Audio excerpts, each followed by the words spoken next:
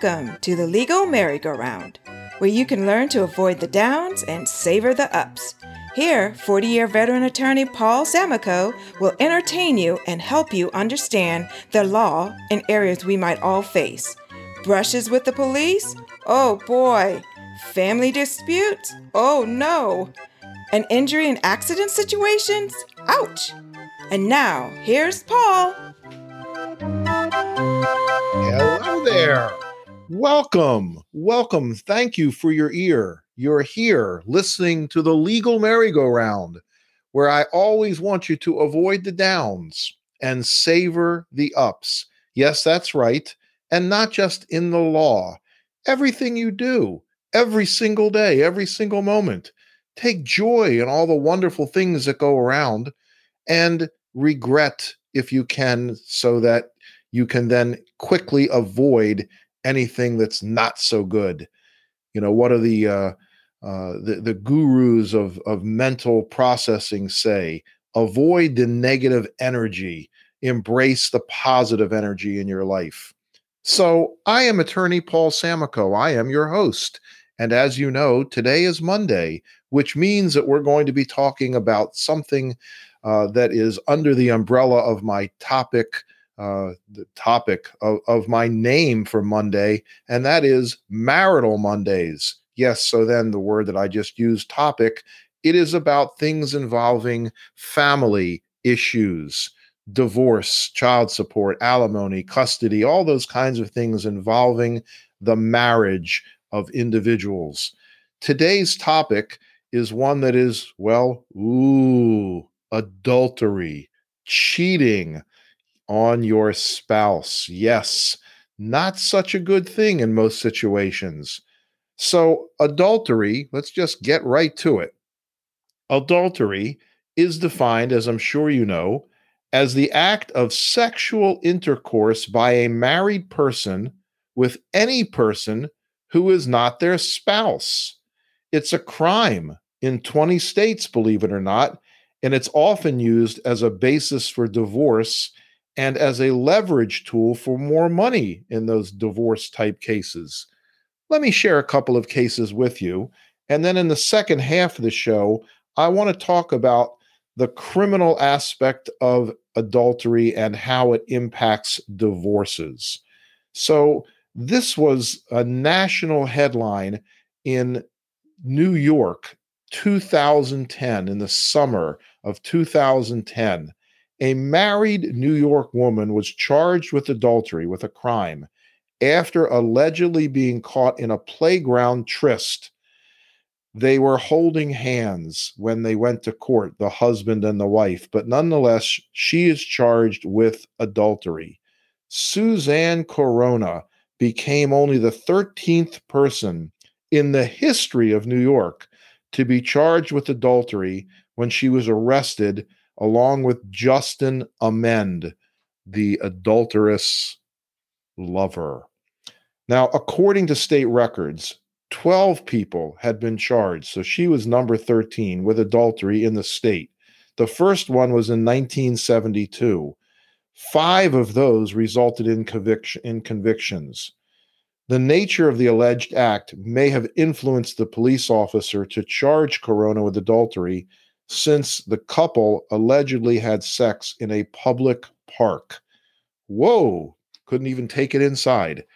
Having sex on a picnic table may have had something to do with it, the police officer said in court. The law says that adultery is a crime, but her lawyer said it should not be. The lawyer for the adulteress, Miss Corona, says, "You can't legislate the human heart. It's ridiculous. The side effect is it leads people to commit perjury in divorce cases. It shouldn't be on the books." Corona, 41 years old, was having sex with Amend, her junior lover, age 29, on a picnic table in a park on a Friday afternoon about 5 p.m. The couple were allegedly spotted by a mother playing nearby with her children, who called the police. When the cop arrives, he asks them what they were doing, and they said, "Oh, just talking." Well, obviously, they weren't just talking, said the police officer. He said he witnessed them engaging in sexual intercourse, and he knew that she was a married woman based on prior contact with her and her husband. He charged the young man, Amend, with public lewdness, and the woman, this Corona, with public lewdness and adultery. Amend had not been charged with adultery, according to the police, because he allegedly did not know that she was married. The fact that the cop allegedly witnessed the two having sex is significant because you cannot prosecute someone for adultery based solely on the testimony of the participants. So that was a very interesting case in New York. She was convicted. Another one that, more prominent personality in America, you may remember David Petraeus. He resigned as the director of the CIA because of adultery. He was widely understood to be acknowledging a misdeed, not a crime. Yet, where he lived in Virginia, as in many other states, adultery remains a criminal act. If you will, a vestige of the way American laws anchored legitimate sexual activity within marriage. So, continuing in Virginia in 2004, a guy by the name of John Bushy, a 66-year-old attorney for the town of Luray, pled guilty to adultery and lost his job as a consequence. His infidelity was never in doubt. After his extramarital affair ended badly, the woman involved went to the police. The assistant Commonwealth attorney, that's what they call a prosecutor in Virginia, later defended the decision to prosecute. We're not out here beating bushes, and certainly we're not peeking in windows. However, in this case, it was thrown in our face. Initially, it looked like Bushy might challenge the law. Instead, he ended up accepting a deal that required 20 hours of community service in exchange for having the charges dropped and his record cleared. Over a decade ago, a well-publicized criminal case involved an Arizona man and his complaint that his wife of 17 years had cheated on him at least 7 or 8 times. The aggrieved husband, David Banks, explained at that time to a national news network reporter, if they used the adultery statute all the time, maybe women or men would think twice about going and jumping in the sack and throwing away their marriage.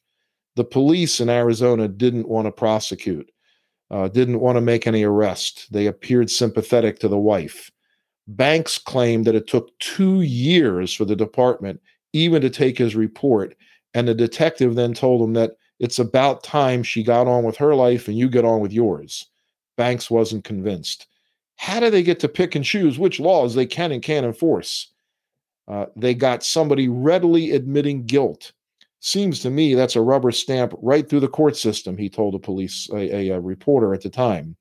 The prosecutors apparently did not agree, and there's no record of the case ever being filed. But boy, was it publicized. Well, adultery is a crime in 20 states. I'm going to read these out for you in just a moment. They make sexual acts illegal if at least one of the parties is married to somebody else. Alabama, Arizona, Florida, Georgia, Idaho, Illinois, Kansas, Maryland, Massachusetts, Michigan, Minnesota, Mississippi, New York, North Dakota, Oklahoma, South Carolina, Utah, Virginia, and Wisconsin. Well, did you hear the state where you lived? If you didn't, then it's not a crime. Now, interestingly, fornication laws, some of these states are the same, which effectively makes all forms of sex outside of marriage illegal, are Idaho, Illinois, Massachusetts, Mississippi, South Carolina, and Utah. Well, if that's the case, if in those states, individuals who are not married and are having relations with each other, they're criminals if they get caught.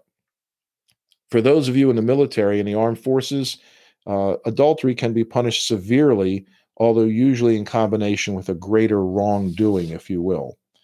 So the question becomes, why not repeal these laws?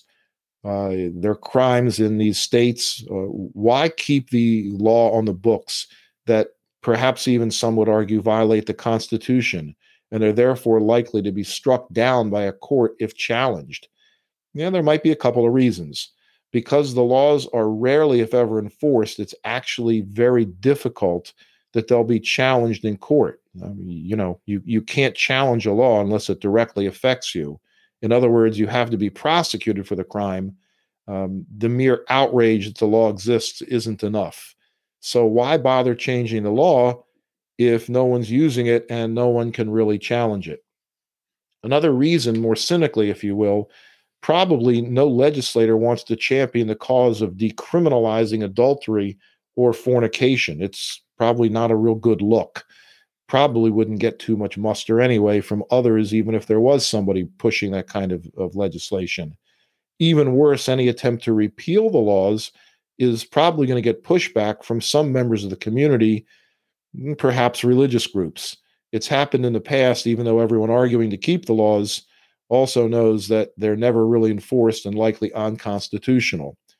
For some religious groups, perhaps it's important for morality just to have the law in place, impotently glaring at us all.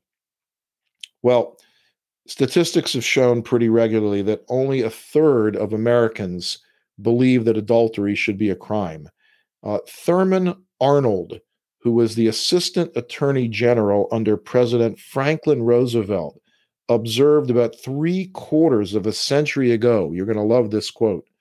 Most unenforced criminal laws survive in order to satisfy moral objections to our established modes of conduct. They're unenforced because we want to continue our conduct, and unrepealed because we want to preserve our morals. Well said, Assistant Attorney General Arnold. Isn't that exactly right? We have laws on the book which basically support what we want to believe, but then when we act in a way that is different, nobody is going to enforce it because that's not necessarily what we want to believe, but it is because of the large majority who do that anyway, in contrast to what we want to believe should be the case.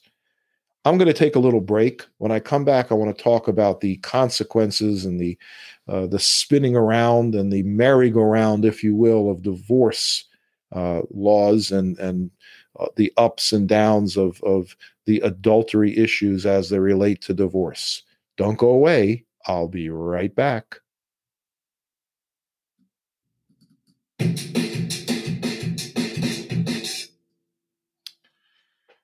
I'm not sure about really the entirety of the Roman Catholic religion. I am not a Roman Catholic person. Divine providence, maybe, but there's a case where a woman named Jane, a devout Roman Catholic woman, went to a couple of attorneys and wanted a divorce from her husband. So the attorneys, went ahead and helped her obtain a divorce. Then she sued her divorce lawyers, claiming they should have recommended a judicial separation since divorce is a sin in the Roman Catholic religion. She claims they didn't take her religious observance into consideration. That case went nowhere. Sorry that her marriage didn't work, I guess, but it's not the lawyer's fault to make sure that it complies with all the religious tenets. Okay, sorry about that.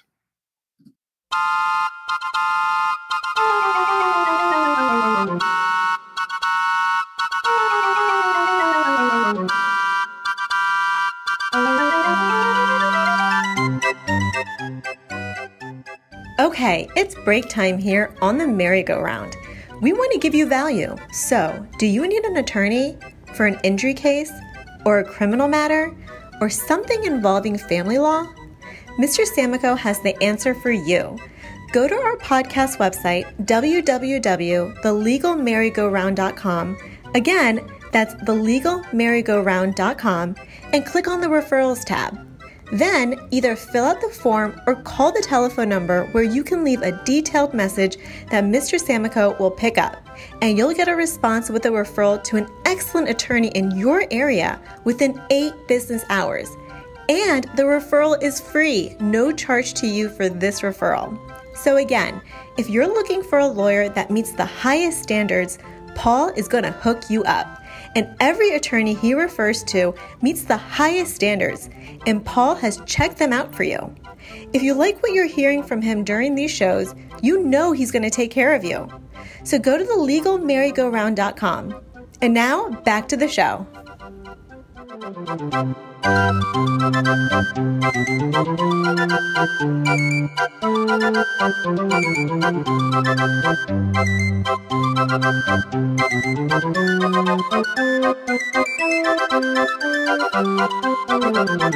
Okay, well, we are back. We're talking about adultery in the first half, and I'm going to continue doing so.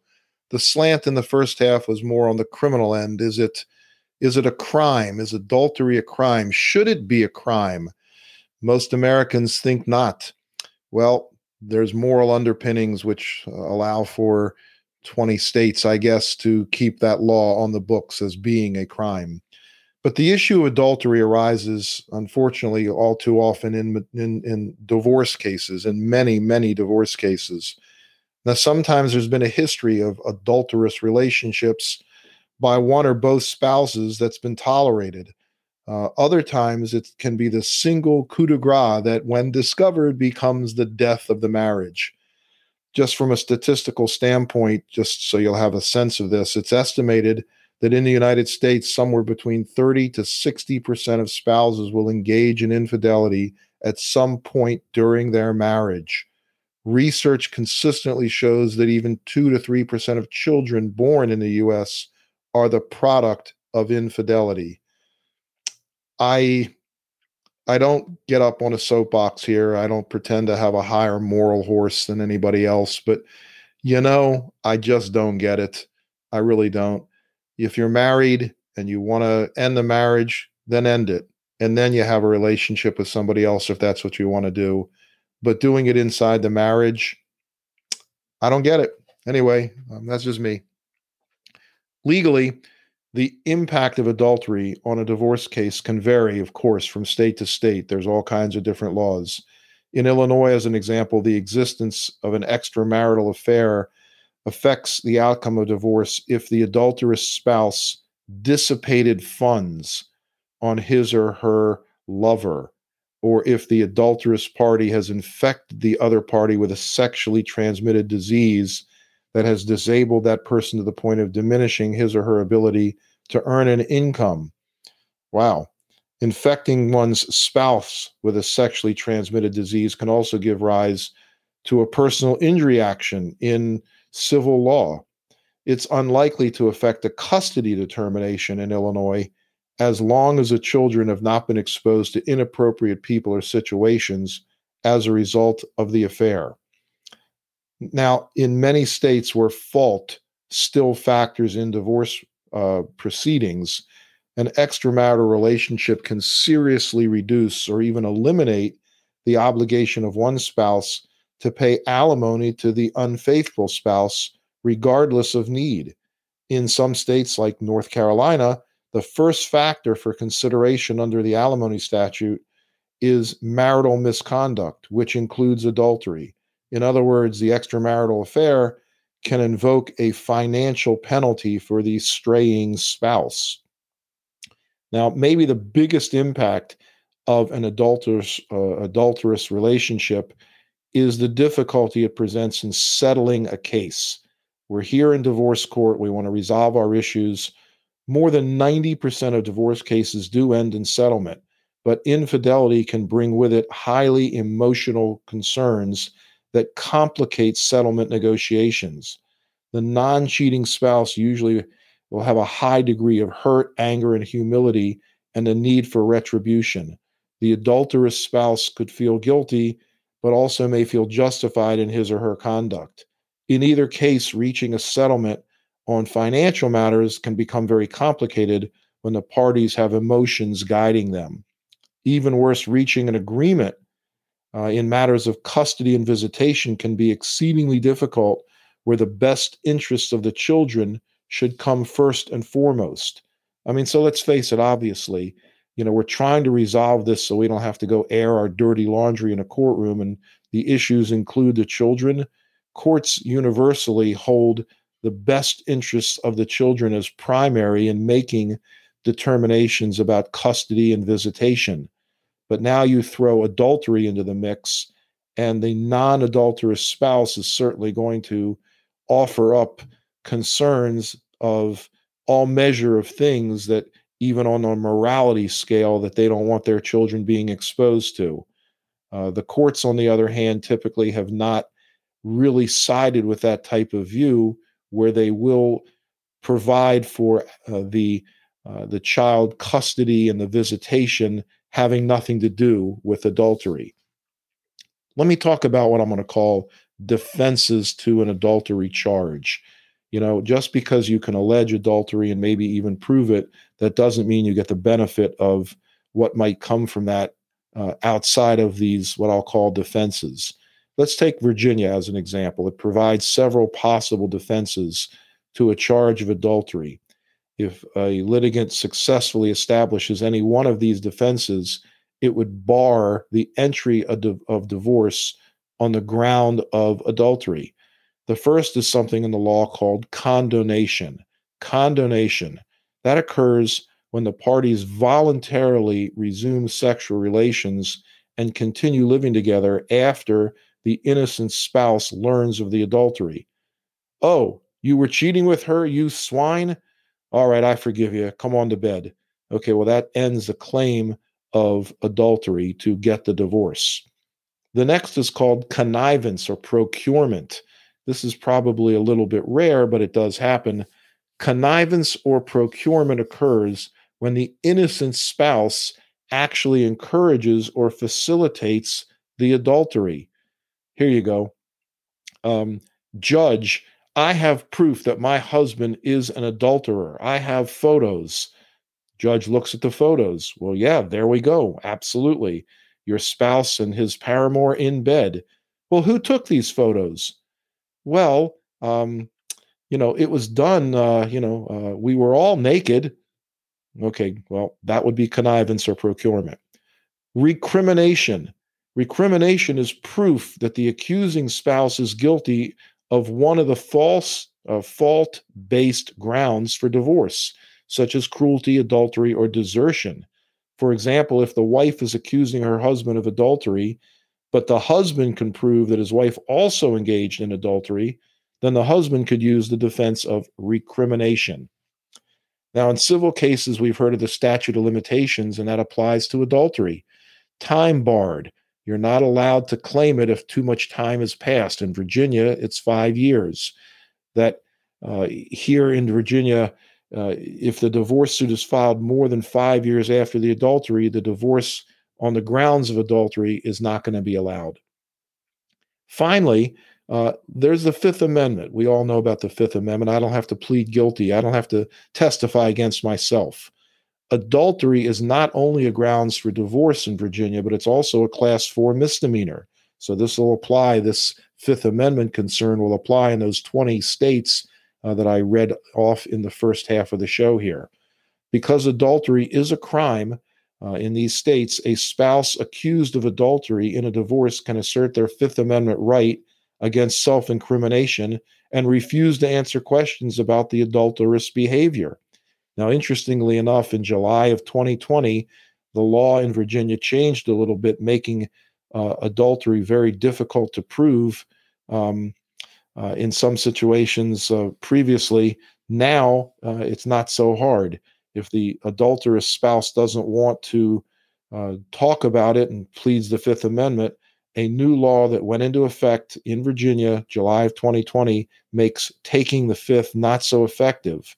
When a party to a family law case invokes their Fifth Amendment right against self-incrimination and refuses to answer questions regarding their alleged adultery, judges may now make an adverse inference against that party. Oh, okay, you don't want to talk? Well, I'm going to presume probably that you were involved in an adulterous relationship. I want to share some thoughts about impact of adultery. What happens in these cases, really? Let's give some examples in another situation. If you fall down on a wet spot in the grocery store, the grocery store might have a duty to make things right. Someone hits your car and you end up with broken bones, they have to pay, or their insurance, of course, has to pay the medical bills and pain and suffering and inconvenience damages, right? If your doctor messes up your operation, you could be compensated in a similar fashion. But what about a cheating spouse? Does the law compensate for a broken heart in the same way as a broken leg? Um, do courts require your wandering spouse to make things right in hard monetary terms? Will a judge sway a divorce settlement in your favor since you are, after all, the wronged spouse? Well, unfortunately, not always, not exactly. The law in most states doesn't typically exact any type of fine or punitive damages from the spouse who committed the adultery. Adultery may have an impact on the distribution of the party's marital assets and debts, although not as much as you might think. In most cases, adultery also is not going to significantly impact the court's rulings on on child custody and visitation, as I mentioned earlier. It's only on the issue of spousal support that adultery usually has a tremendous impact. The court is allowed and, in fact, directed to take one party's adultery into account when deciding how to divide the marital estate. However, in most cases, the adultery won't have much of an impact here. In what might be called very unforgiving terms, your spouse's infidelity does not require him or her to fork over more than half of the marital assets. So, for example, even though you might feel your cheating spouse wrecked the marriage with their, call it indiscretion, right? You're not automatically going to get more than 50% of the marital portion of something like a 401k as compensation. Most judges are going to adhere to the law and what we call case precedents, prior case rulings and decisions, which dictate that adultery usually has no effect on the distribution of assets. Now, in a cruel twist, if you will, a lot of states also guarantee your philandering spouse his or her share of your contributions to the marital estate. So don't presume that your pension is off the table simply because your spouse had an affair. Now, there's a little asterisk here worth mentioning. The court can factor one's party adultery into the distribution of property and debts where the adultery is shown to have had certain economic consequences. So, what do I mean by that? This means, for example, if your spouse dissipated the marital assets in the pursuit of his or her secret affair, the court will account for that in the division of those assets. This is to ensure that you're not financially penalized for your spouse's spontaneous weekends to the Poconos that didn't include you. I've talked about child custody. Uh, Proving adultery is not going to be a big deal there. The law particularly looks at the courts to determine the best interests of the children. The court may prohibit exposure of the children to the new boyfriend or girlfriend prior to the finalization of the divorce, but it's not likely to deny cheating spouse primary custody or visitation based solely on the adultery. Here is the big one: spousal support. This is the alimony or spousal support, as it's called in many states. It's the one area where proving a case of adultery might be extremely useful in your divorce. Proving it will usually prevent him or her from receiving spousal support whatsoever. Meaning, if you were the primary breadwinner during the marriage and would not normally owe some monthly, and would normally owe some monthly amount of alimony after the divorce, it's probably now off the table. If you can prove that your spouse was cheating, the cheating spouse usually will not receive any spousal support in most states. Okay, adultery, by the way, is not necessarily a complete bar to the adulterous spouse receiving spousal support. So I'm not talking out of both sides of my mouth here, but the law does allow for common sense. The court may still award the adulterous spouse support in some cases based on the relative finances of the party, the relative degrees of fault of the party. For example, where a husband can prove his wife committed adultery, but the wife can show that her husband earns much, much, much more money than she does, and that her husband engaged in egregious behavior that was, in fact, rather than adultery, the central cause of the breakup, the court could still award the wife alimony. Adultery can occasionally provide some helpful leverage in negotiating a favorable settlement. Most people probably want to retain some dignity and move on with their lives. When the alternative is having a trial, the indiscretions that might come out in open court, many spouses might just agree to give their wronged ex a little more home equity, provide a tad higher support payment, and that type of thing. There are pros and cons of divorce, adultery claims in divorce. I want to wrap up by just running through some of these. If you believe your spouse is engaging in an affair, you're probably considering, of course, filing divorce on the grounds of adultery. This may seem like a very obvious and beneficial path in your case, but you should be aware from the very beginning of certain types of problems and be prepared to carefully weigh the pros and cons of filing on an adultery fault ground. Let's start with the pros. Filing for divorce on the ground of adultery might be, I don't know, use the word cathartic for you. In so filing, you're definitively stating that your spouse has behaved badly in your marriage. Furthermore, you're forcing your spouse to defend his or her behavior, and you may finally get some answers to some of your questions. Okay, fair enough.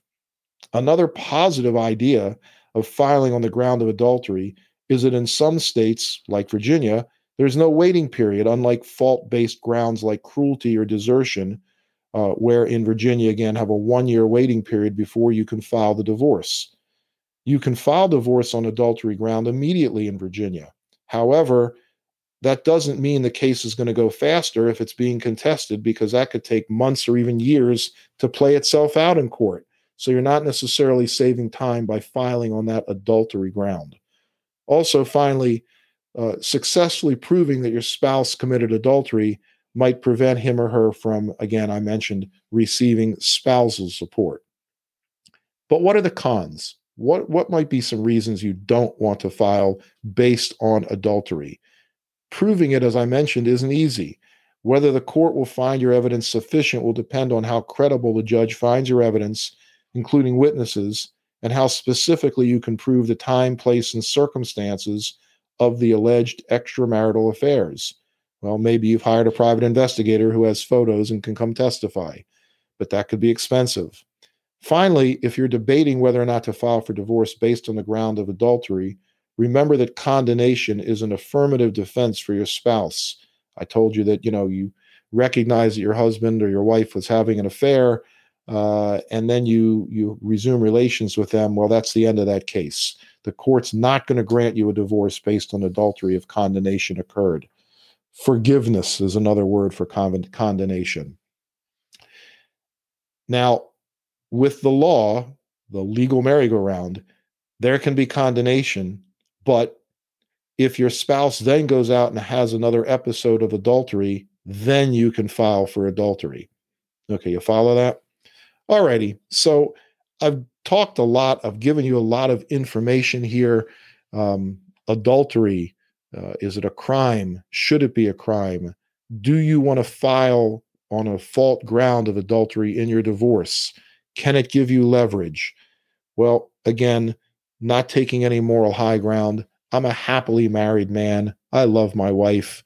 I hope that I'm going to be with her forever and ever and ever. And if something were to happen, I just kind of feel like if I was looking to go get a divorce because I didn't love her anymore, I think I would keep the appropriate behavior wrapped up, if you know what I mean, and not let that come out until after the divorce. Best wishes to you and your happy marriage, to your husband or your wife or your wife. And I hope that adultery never bears its ugly head in your lifetime. As I've mentioned, always avoid the downs and savor the ups. Paul Samico, thank you for listening to me. This is Marital Monday. Please tune in on Wednesday when we're going to talk about criminal matters on the show I call Wrongdoer Wednesdays. Best to you. Thanks for listening to the Legal Merry-Go-Round. We hope you enjoyed our show. Tune in next time to get a better understanding of real-life legal situations.